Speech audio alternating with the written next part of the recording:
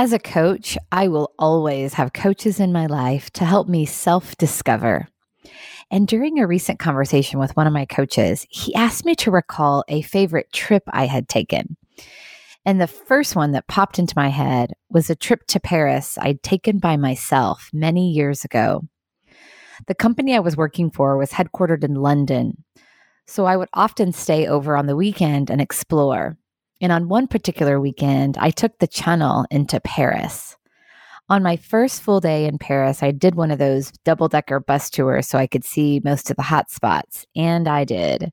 The Louvre, the Sacré-Cœur, the Arc de Triomphe, and of course, the Eiffel Tower. But it's not as much those historical sites that I remember as it is the people I met along the way.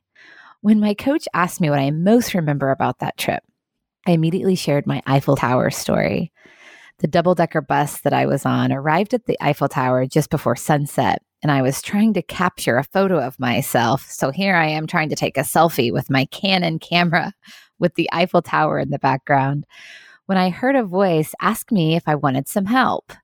The American voice caught me by surprise because I'd heard mostly French voices that day. The voice came from a young man who was part of a group of students from California studying abroad, and we connected immediately. I ended up spending the rest of my time in Paris hanging out with them. We climbed the stairs to the Eiffel Tower together and had some great laughs along the way. I have the most beautiful pictures from the top of the Eiffel Tower at sunset. And then we ended up hopping all around the city the rest of the evening and the following day as a group. Joe and Jackie were the two from the group that I bonded with the most and kept in touch with them for years. My coach pointed out that it's interesting that when I reflect on a favorite trip, it's not the incredible sights that made it meaningful. It's the connections and the people that did. I can recall much more easily the feeling I had with that group of people than I can what I saw. The same is true with our teams. It's the connections that we create that are the most meaningful.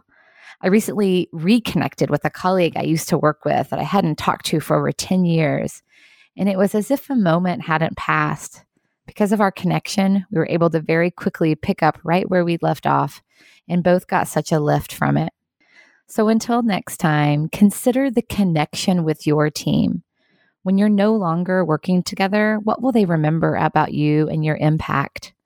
And as always, take care of yourself and each other.